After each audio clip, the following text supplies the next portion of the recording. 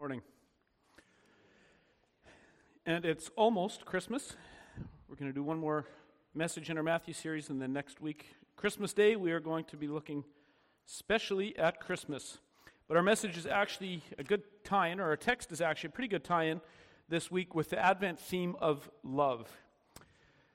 So if you want to turn in your Bible to Matthew 5, we're just finishing up chapter 5 here today. We didn't get as far as we wanted 2 weeks ago, so we're going to pick it up at verse 33 and go through to the end of the chapter. So turn to Matthew 5, and once you've got it, then I'll ask you to stand as we read God's Word.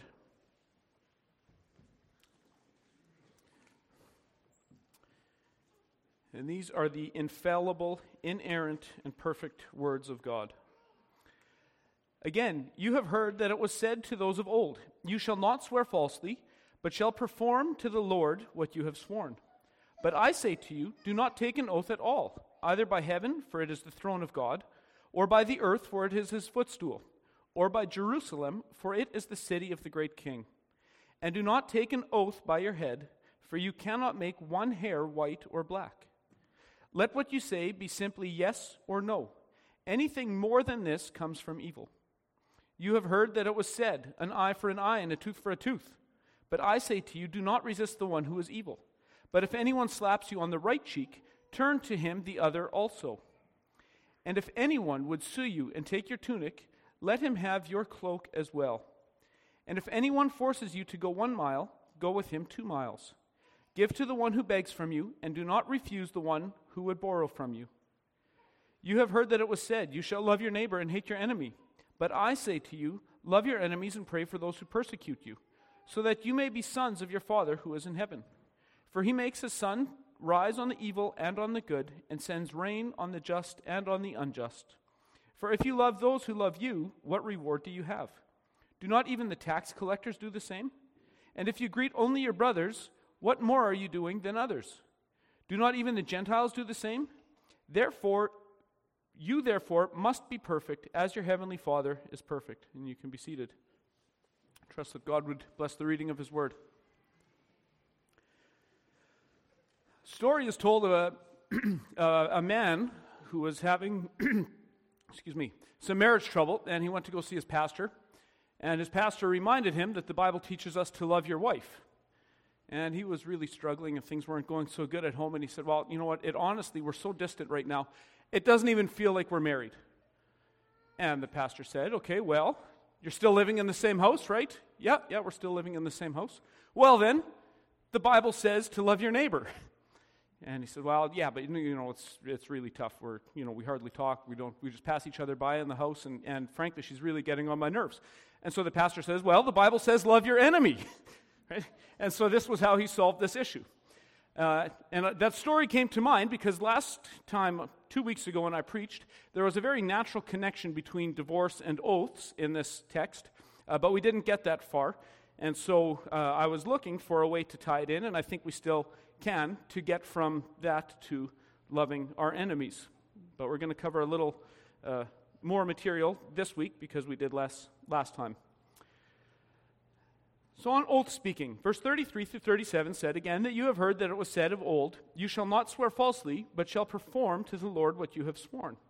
But I say to you, do not take an oath at all, either by heaven, for it is the throne of God, or by the earth, for it is his footstool, or by Jerusalem, for it is the city of the great king.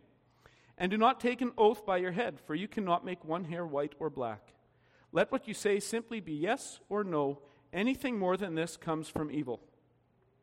Okay, and so this is a natural tie-in. Christ has just taught about divorce and the implications from that. So it's a natural thing to get to oath-keeping because, after all, what is marriage other than a covenant or an oath? So he's not just jumping around with a grab bag of random topics, but he's making specific applications as he preaches on the meaning of God's law. So he makes specific application to anger, lust, divorce, and now oaths, and he's going to extend that to loving our neighbor and what justice looks like. So really what he's doing, he's not just giving a grab bag of random miscellaneous teachings for us to kind of put up on our fridge to remember to be good through the week. What he's doing is an in-depth teaching of the meaning of the law. He's expositing Moses. Jesus is a preacher of the Old Testament, so he's preaching Moses. He's showing that the root of the matter was the foundation of the law that God gave to Moses. And so many of these things are in fact tied to the Ten Commandments, as we can obviously see: murder, adultery, and now bearing false witness. So Jesus starts by the simple truth that we ought not to bear false witness. We ought not to lie. Well, that's simple enough. We have that wisdom scattered throughout Scripture. He's repeating the wisdom that we find in Ecclesiastes 5, verse 5, where it says that it is better not to vow than to vow and not pay. Breaking our word is a big deal, and Scripture warns us about it. But if we think about keeping oaths or not using oaths, because this is a fairly, I would like to think, fairly biblically literate crowd, you're already running through a couple problems in your head about making oaths. Because, probably, you're remembering Jesus' trial in Matthew 26:63, where Jesus is more than happy to speak while he's under oath. Or you might think of Paul, the apostle. When he's writing Romans 1, he invokes an oath with God as his witness. Or you can think of how God himself confirms an oath, if you read Hebrews 6 or Acts 2. Or another one that comes to mind now is in Genesis 17, where God makes his oath with Abraham. I had the privilege of marrying Keith and Cara May, and that was the text at their wedding, was God walking between the pieces of a carcass. I don't know if I've been to a wedding since or before that that had God walking through the pieces of animals at a wedding. But God makes an oath. And we even see in the law of Moses, Numbers 5, 19 and 21 and 32 and 3, that some places in the Old Testament law prescribe oaths under certain circumstances. And you're maybe thinking, well, am I in sin? I clearly remember making vows when we got married. I made an oath when we got married. Was that wrong? So taking the whole of Scripture, this seems less like a categorical forbidding of oaths or covenants under all circumstances, and more like an opportunity to consider how our words need to always be honest and truthful, regardless of the circumstances.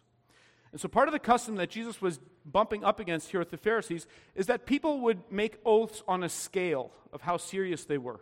And that's why he talks about some of the things that they were swearing by. Sometimes they'd swear by heaven. Sometimes they'd swear by earth. Sometimes they'd swear by the city of Jerusalem. And sometimes they would swear on their own head. And the problem with legalism and gnat straining is that it's very often a way to look for a loophole or for a way out. And if it's in your heart to be dishonest, then of course a graded system of oaths would make perfect sense, wouldn't it? If I make a lesser oath, it still sounds serious, so I'm giving the impression that I'm serious, but really in my heart I've committed to not keeping my word, and because I swore by something less serious, I have a loophole, I have a way out. And we still do this gnat straining in our own time. Who remembers on the playground saying, cross my heart, hope to die, stick a needle in my eye? Remember that? You know how kids make an oath? I probably made that one. But if your friends weren't taking you seriously, you could escalate your oath.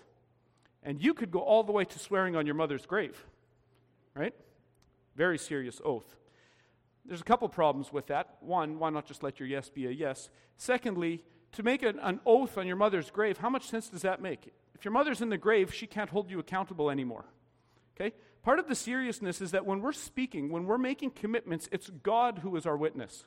It's not your mother's grave who has authority and accountability over you. It's the God of heaven and earth. So these trite little oaths and promises that we make show very often how vain and how empty our words are.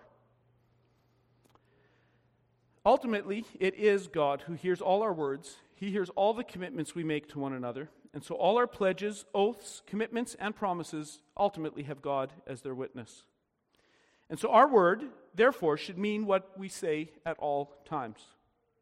Because in one sense, we are always speaking before the face of God. We are always invoking God as our witness, whether we say it or not.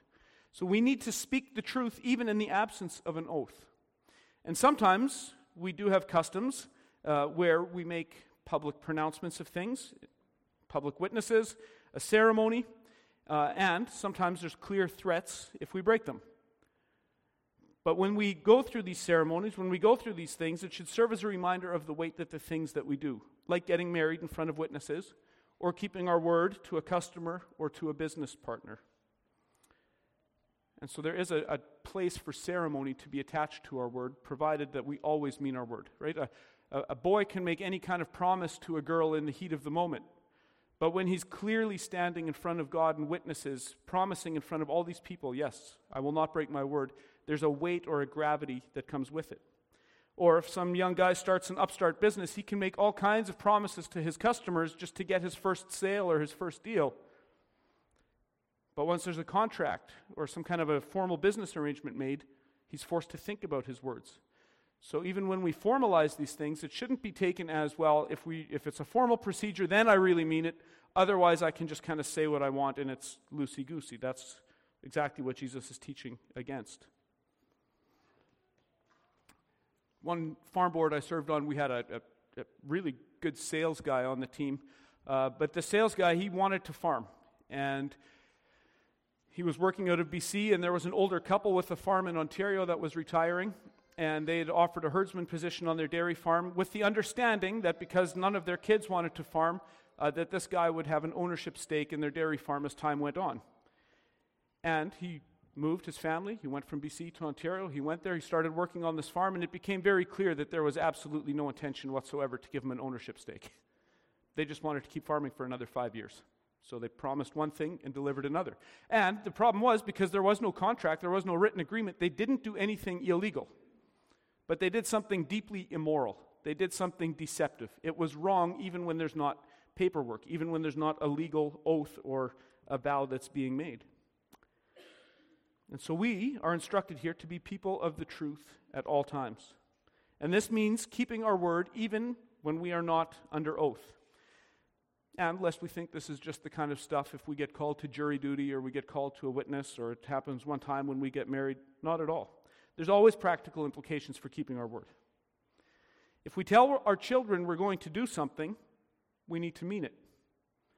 And it's easy when your kids are pestering you, for something, and finally you just say, yeah, we'll do it. If you say that, you have to do it. And so I became very good when our kids were small at saying, we'll see. It kind of lowers the temperature for a little bit, but I didn't make a promise of something that I have no intention to follow through. But we need to let our yes be a yes and your no be a no. If you don't intend to do it, don't tell your kids, yeah, we'll do it later. Say no, or we can discuss it. On the negative side, you also see it too when, as parents, we threaten discipline of our little children. Kids are pretty fast learners. They're pretty sharp. And they learn authority and how it erodes very soon, and they'll adjust their behavior accordingly. I remember one time, I wasn't even married yet, me and some friends of ours, we were camping at Lake of the Woods, and we drove to Warroad for ice cream one evening, and this mom comes in with her kid, and this kid's being a brat and whining, and mom says, no, well, you're not getting any ice cream after supper, forcing the kid to whine further. And one of my friends says, well, that's a family where the word means nothing at home. And sure enough, that kid walked out with a big thing of ice cream. Okay? He escalated the whining because he knows mom isn't to be taken seriously. Mom's word doesn't mean anything. If I whine harder, I'll get what I want in the end. I sometimes see it when I hear parents counting to 3 for their disobedient child. First of all, why are kids allowed 3 seconds of disobedience? Fair question. Also, if you ever watch that countdown happen, here's how it goes. 1, 2, 2 1/3, 2 3/8, right? Why? Well, because the kid has adjusted his behavior because he knows mom isn't serious. Okay? He knows mom's not serious. So the countdown slows down so mom has the appearance of not losing, but the kid knows better. Our word needs to mean what it says. If we say something, we must follow through. So we can see we can see the connection between what Jesus has just taught on divorce and oaths in this way. If we make a commitment, it is to mean something. And so in all our actions, we are reflecting the image of God. And God is a covenant-keeping God. We image him well when we keep our word, and we are lying about him when we do not keep our word. Moving on in verse 38 through 42, it says, "You have heard that it was said, an eye for an eye and a tooth for a tooth. But I say to you, do not resist the one who is evil. But if anyone slaps you on the right cheek, turn to him the other also. And if anyone would sue you and take your tunic, let him have your cloak as well. And if anyone forces you to go 1 mile, go with him 2 miles. Give to the one who begs from you, and do not refuse the one who would borrow from you. And so Jesus is commenting here on this principle of the eye for the eye and the tooth for the tooth.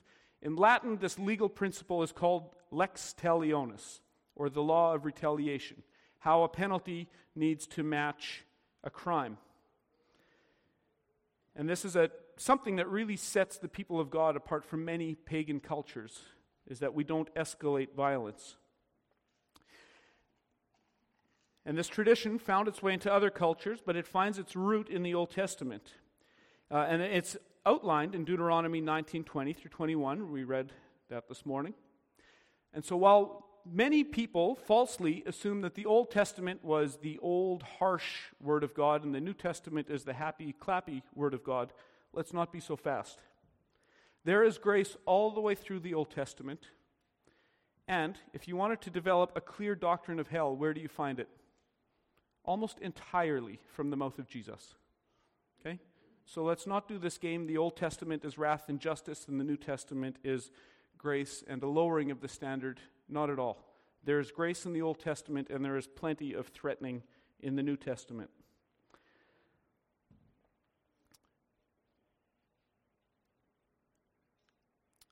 The lex talionis, or the eye for the eye, tooth for the tooth principle, did not establish heavy-handed law, not by any stretch. Rather, what it did is it kept things from escalating. And I think we can see this all in our own hearts. Left to ourselves, we enjoy revenge. We enjoy exacting interest when we clean up a late bill, right? If I'm going to avenge my family for something, I don't want to just take back what was taken from me. I'm going to charge 10% interest on it. And if I'm really angry, maybe 300% interest on it. That's what we tend to do as sinful people. We feel personally insulted, therefore I have to get the better of the other guy, and so things very quickly escalate. Things very quickly become an entire jaw for a tooth, right? Or 2 eyes for an eye. That's our sinful nature. That's revenge. That's vengeance. And so the eye for the eye, tooth for the tooth principle is what establishes just weights and measures. It's part of a biblical view of how justice operates. So God is limiting what we can take in response to an injustice. And where other societies had a designated avenger in the family or in the clan, so let's say somebody murders someone in your family, your clan sends a designated avenger out to go kill them. Okay? Eye for an eye, tooth for a tooth. But that escalates because you killed the guy's cousin on the way because you're angry. This is how Hatfield and McCoy stuff tends to escalate. This is how empires come unraveled because of this. And so a system of just weights and measures is unique to the biblical conception of justice. And you notice, too, this isn't personal vengeance. Ray read it this morning. Part of this moving from escalating to a system of measured justice is that you don't do it. There's authorities in place. There's judges and priests to administer this so it doesn't become revenge. And it's on them to give a fair punishment. Christ goes on to further explain that so far from escalating repayment, Christians are often called to turn the other cheek. And we are probably so familiar with this passage that we may lose sight of it. But think, if someone strikes you on the right cheek, R.C. Sproul has a great story about demonstrating this. When he was pastor and seminary instructor in Pittsburgh, he was also the team chaplain for the Pittsburgh Steelers. Actually, while Terry Bradshaw was there. And he said he wanted to demonstrate this in the locker room one time, and there was a defensive end that he had volunteered to do the striking on the right cheek thing with, and he said he had to stand on a chair to reach this guy's face. But think of this. If you are right-handed, how do you strike someone on the right cheek? If I do this, it's the left cheek. If I do this, it's extra insulting to strike someone on the right cheek. It's the back of your hand. It's an insult, not just a hit. It's a form of disrespect. And so let's not lose the fact that this isn't just physical violence, this is blatant disrespect that Jesus is talking about. And it's in this context that we're to turn the other cheek rather than upping the ante and striking our opponent back twice as badly as he struck us. We also know Roman law allowed the authorities to demand that someone carry a load for them for up to 1 mile. So if you're a Roman soldier and you're getting tired of carrying your stuff, you could go up to any citizen and make them carry it for 1 mile for you. And Jesus says, if you're in that situation, show them good faith by going 2 miles. Okay? And this is actually what happened when Simon Cyrene was carrying Christ's cross. This was a custom that would have been done to make someone carry a load at the command of the military for up to 1 mile. And now again, because there's often a guardrail on both sides of the road, there's a ditch on both sides of the road, some have used passages like this to advance a kind of state pacifism, or a view which has the state moving from penal justice to restorative justice. So in other words, instead of punishing criminals, we try to fix them. We try to rehabilitate them, and that is the common view in our own time. Everything is about fixing a criminal, but restoring them, rehabilitating them, instead of punishing them for what they've done. And I don't think that's taught here. These are instructions for our personal conduct, and these are not detailed instructions on how the civil government is to operate. And we all know of certain Bible texts that get abused beyond belief. Jeremiah 11:29 might be the most abused passage in Scripture, right next to Matthew 7, verse 1, don't judge. Right? Some texts just get taken out of context and treated very badly. Unfortunately, we are living right now in a period of time where few passages have been abused more badly than Romans 13 and the place of the state. So try to get that abuse of Romans 13 out of your mind and think of what's actually intended there. It's not saying that you obey Caesar at any cost. It's saying that Caesar is God's deacon. The word there is diakonos. Caesar is God's deacon to do good in society. And what does God give him? The sword. God gives the civil government the sword. Okay? Swords don't write out speeding tickets. Swords don't fix criminals.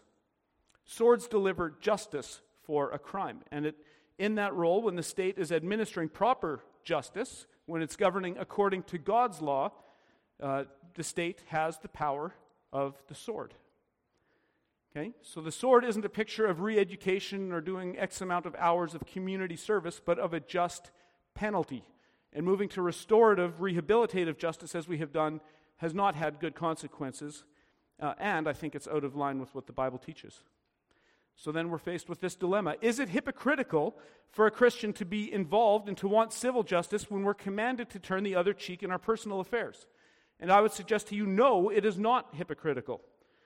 The state is God's agent to administer justice, and the church is God's agent to administer grace.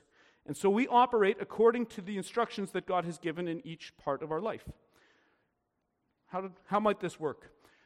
Here's an example I thought of, and because Ty is my cousin, I'm going to pick on Ty. I think we would all agree that it would be inappropriate for me to go into Ty and Jenny's house and to be the one to deliver spankings to their children, right? It's not my place. It's not my place. It's not my house. It's not my kids.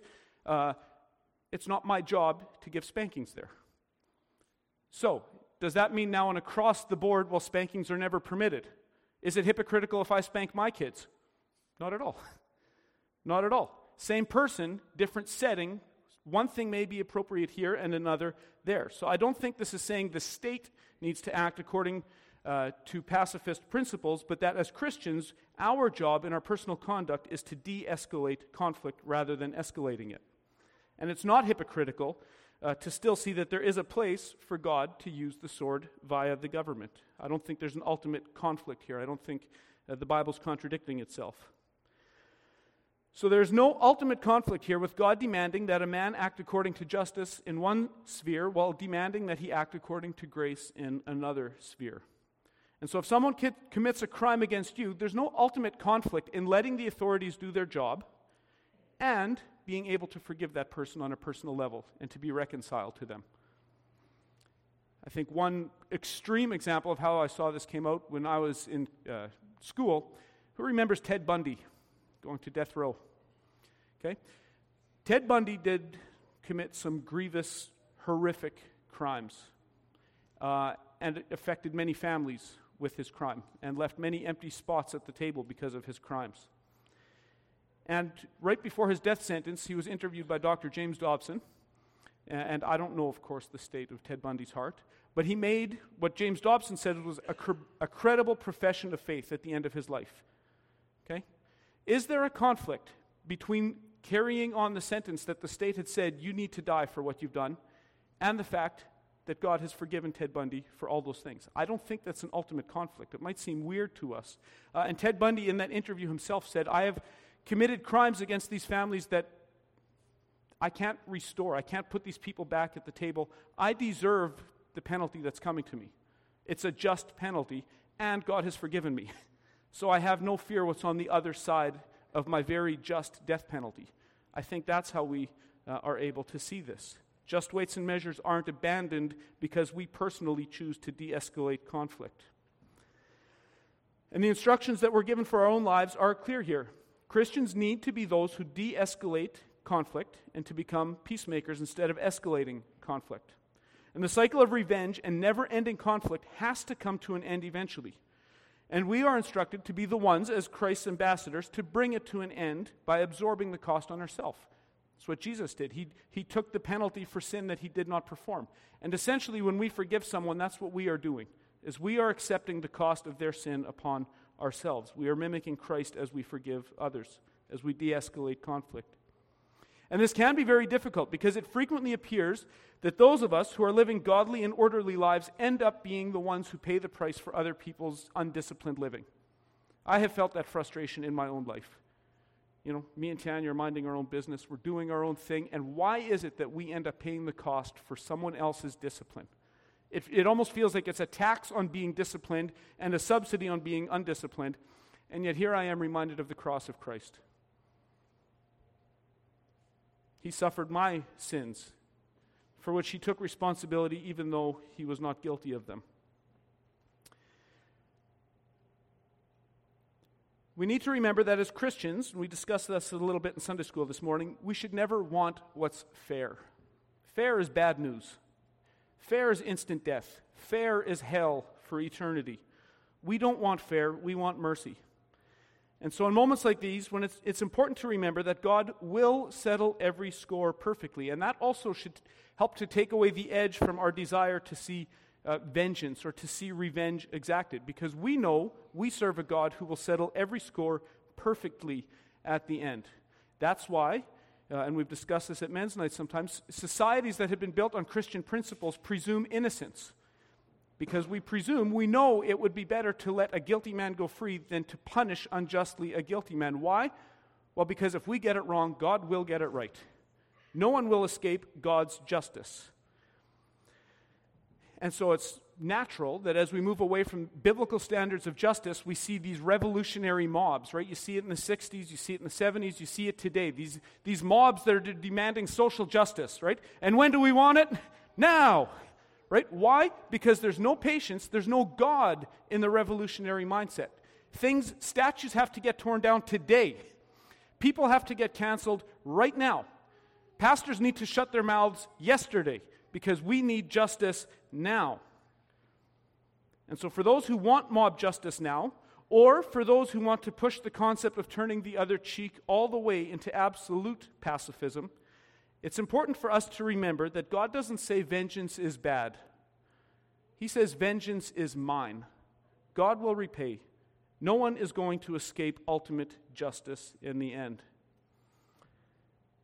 Verse 43 through 48 says, "You have heard that it was said, 'You shall love your neighbor and hate your enemy.' But I say to you, love your enemies and pray for those who persecute you, so that you may be sons of your Father who is in heaven.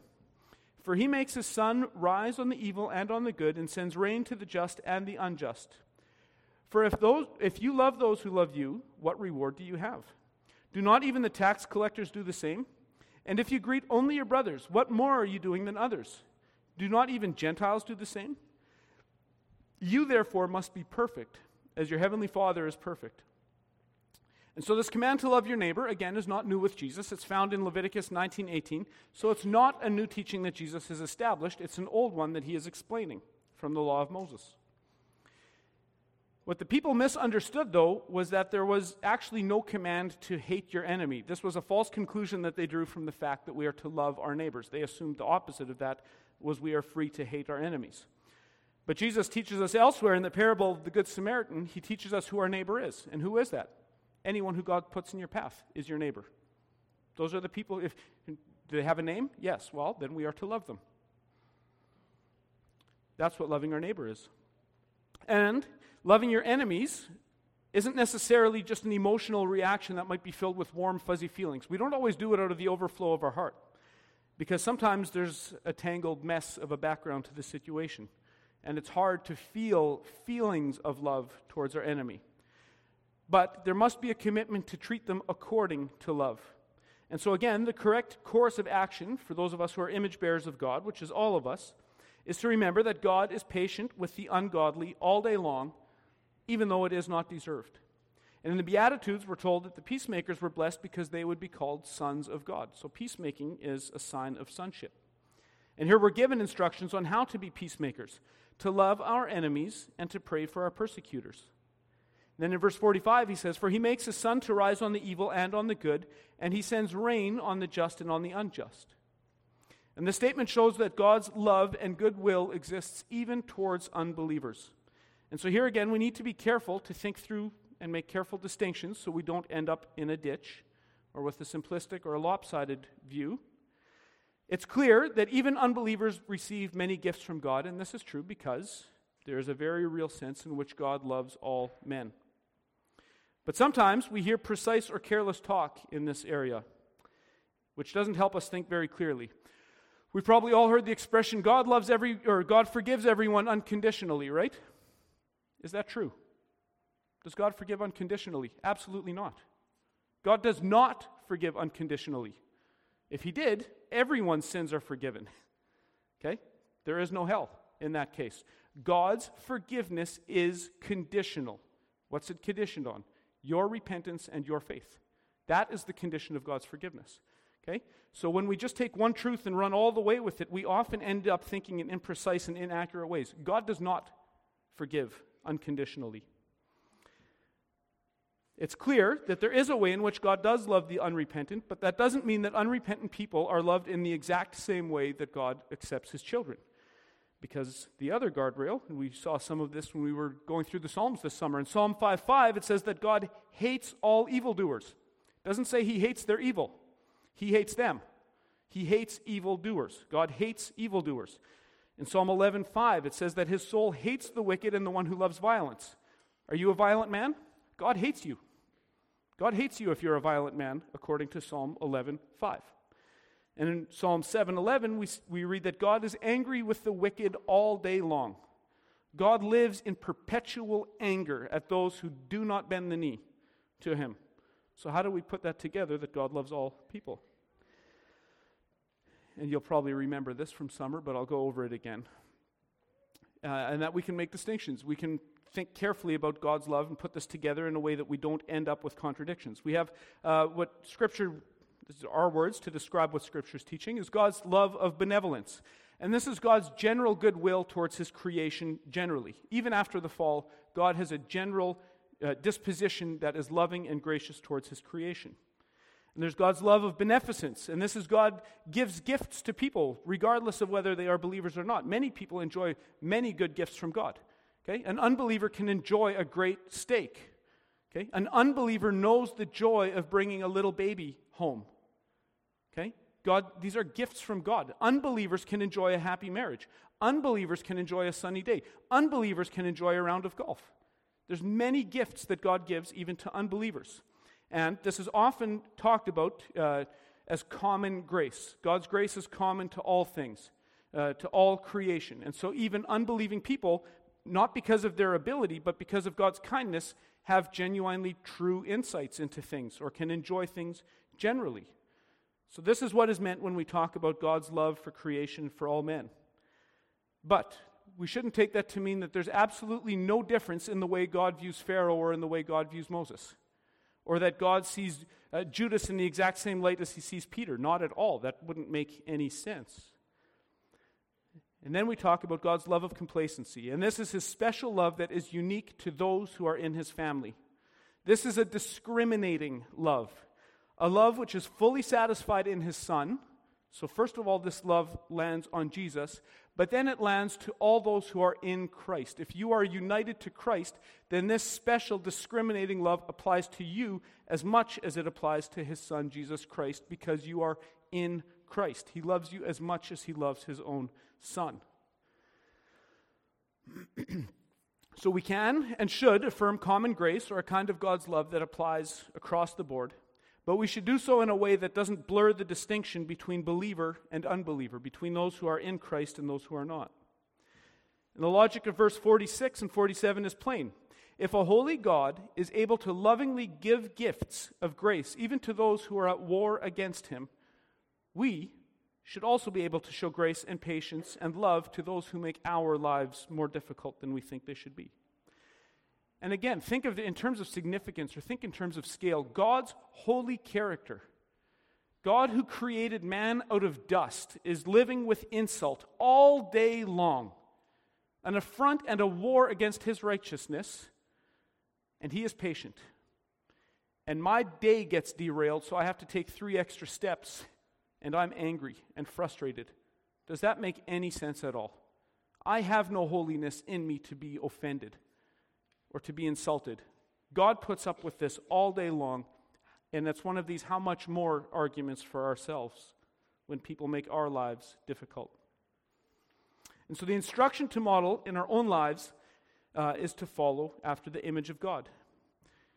We need to model our own lives after God, as is evident at the end of the chapter in verse 48, right to the point of perfection. God is perfect. Our purpose for existing is to be image bearers of God, to reflect his glory. And so therefore, we must also be perfect. But how can this be? How can we be perfect? After all, isn't it true that to err is human? Here's the thing. We were designed to be perfect. We were created in a sinless state and we fell. And now everyone who is a son of Adam and Eve, or a daughter of Adam and Eve, is fallen. We do err. We do sin. We do rebel against God.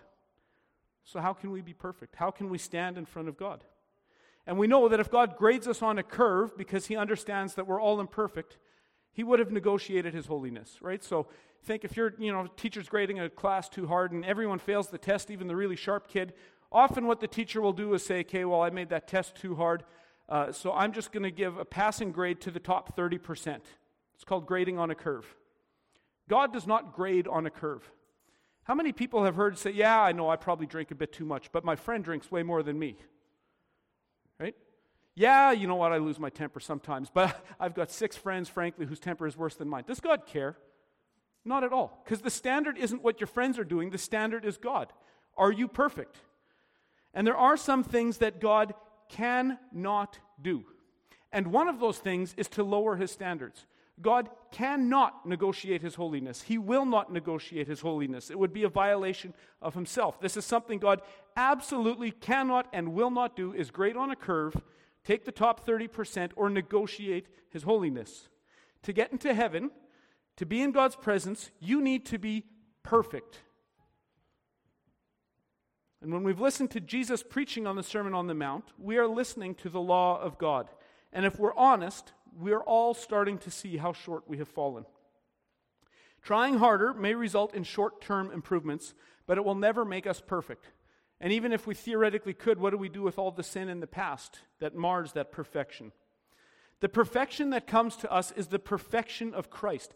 Jesus fulfills the law perfectly and then adopts us into his family, and we become united to him. This is what it means to be in Christ. We are covered by Christ. God accepts us because we are perfect. We have the perfection of Christ covering us as a cloak. And so look at the very real and tangible ways, even just in this text, where Christ quite literally does these things for us before he commands them from us. One, he keeps his covenant. Before Jesus came to earth, he was there in the Trinity. There was 3 persons of the Trinity before Jesus took on a human form.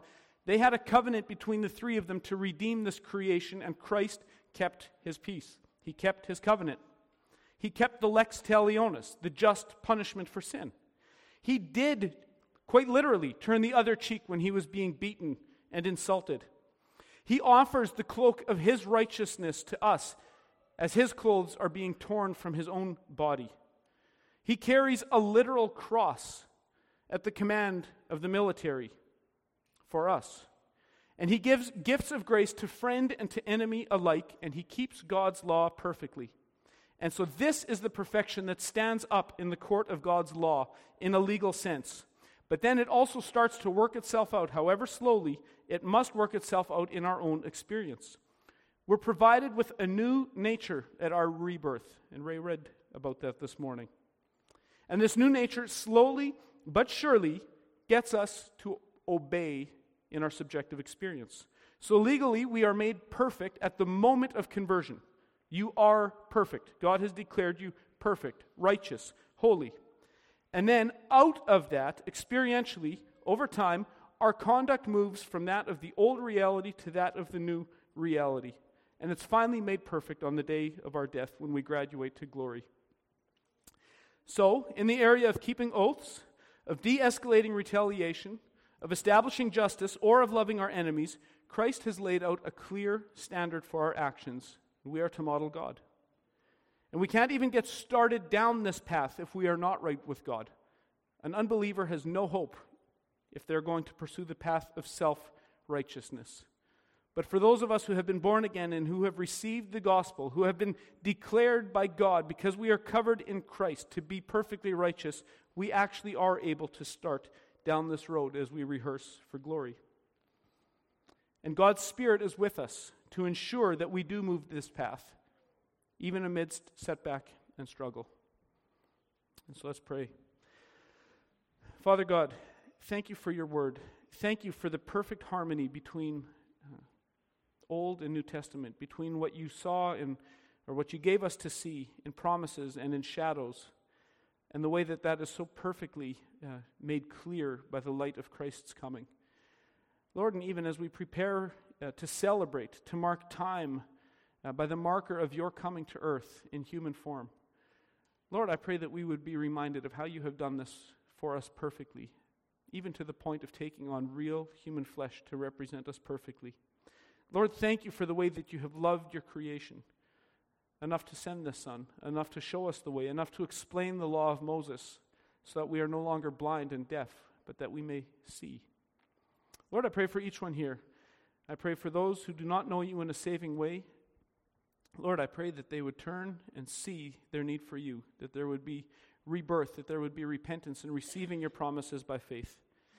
Lord, and for those of us who do know you in a saving way, I pray that you would send a double dose of your Spirit this week and this season as we commemorate, as we mark time by your coming, as we think of what it means that you so loved the world, that you sent your Son for us. Lord, help us to prepare, help us to celebrate well. Help us to be filled with joy and love and gift-giving and laughter and feasting, all out of an acknowledgement of what you have given us by sheer grace. Pray that you'd be with us as we sing. Now, one last time, as we go out into the world, strengthen us, and I pray that we would be ambassadors that reflect your glory well. Pray this all in the strong name of Jesus. Amen. So receive the charge. In his conduct and in his preaching, Christ has shown us perfectly what a life of glorifying the Father looks like. Christ always keeps his word. Christ never judges more harshly than the situation calls for. Christ happily went the extra mile for us. He demonstrates what we ought to do when someone asks for our tunic. For when we demanded signs and wonders and gifts from him, he went to the additional step of covering us with the cloak of his righteousness, giving us more than we knew we even needed. He's patiently returning good for evil, blessing his whole creation with common grace gifts for all to enjoy, but also praying and interceding specially for his brothers and sisters. So in the week ahead, let's recall the character of God despite our sin and rebellion, and commit to treating others in the same way he has treated us. And I'll leave you with the benediction from Numbers 6. The Lord bless and keep you. The Lord make his face to shine upon you and be gracious to you. The Lord lift up his countenance upon you and give you peace. And go in peace.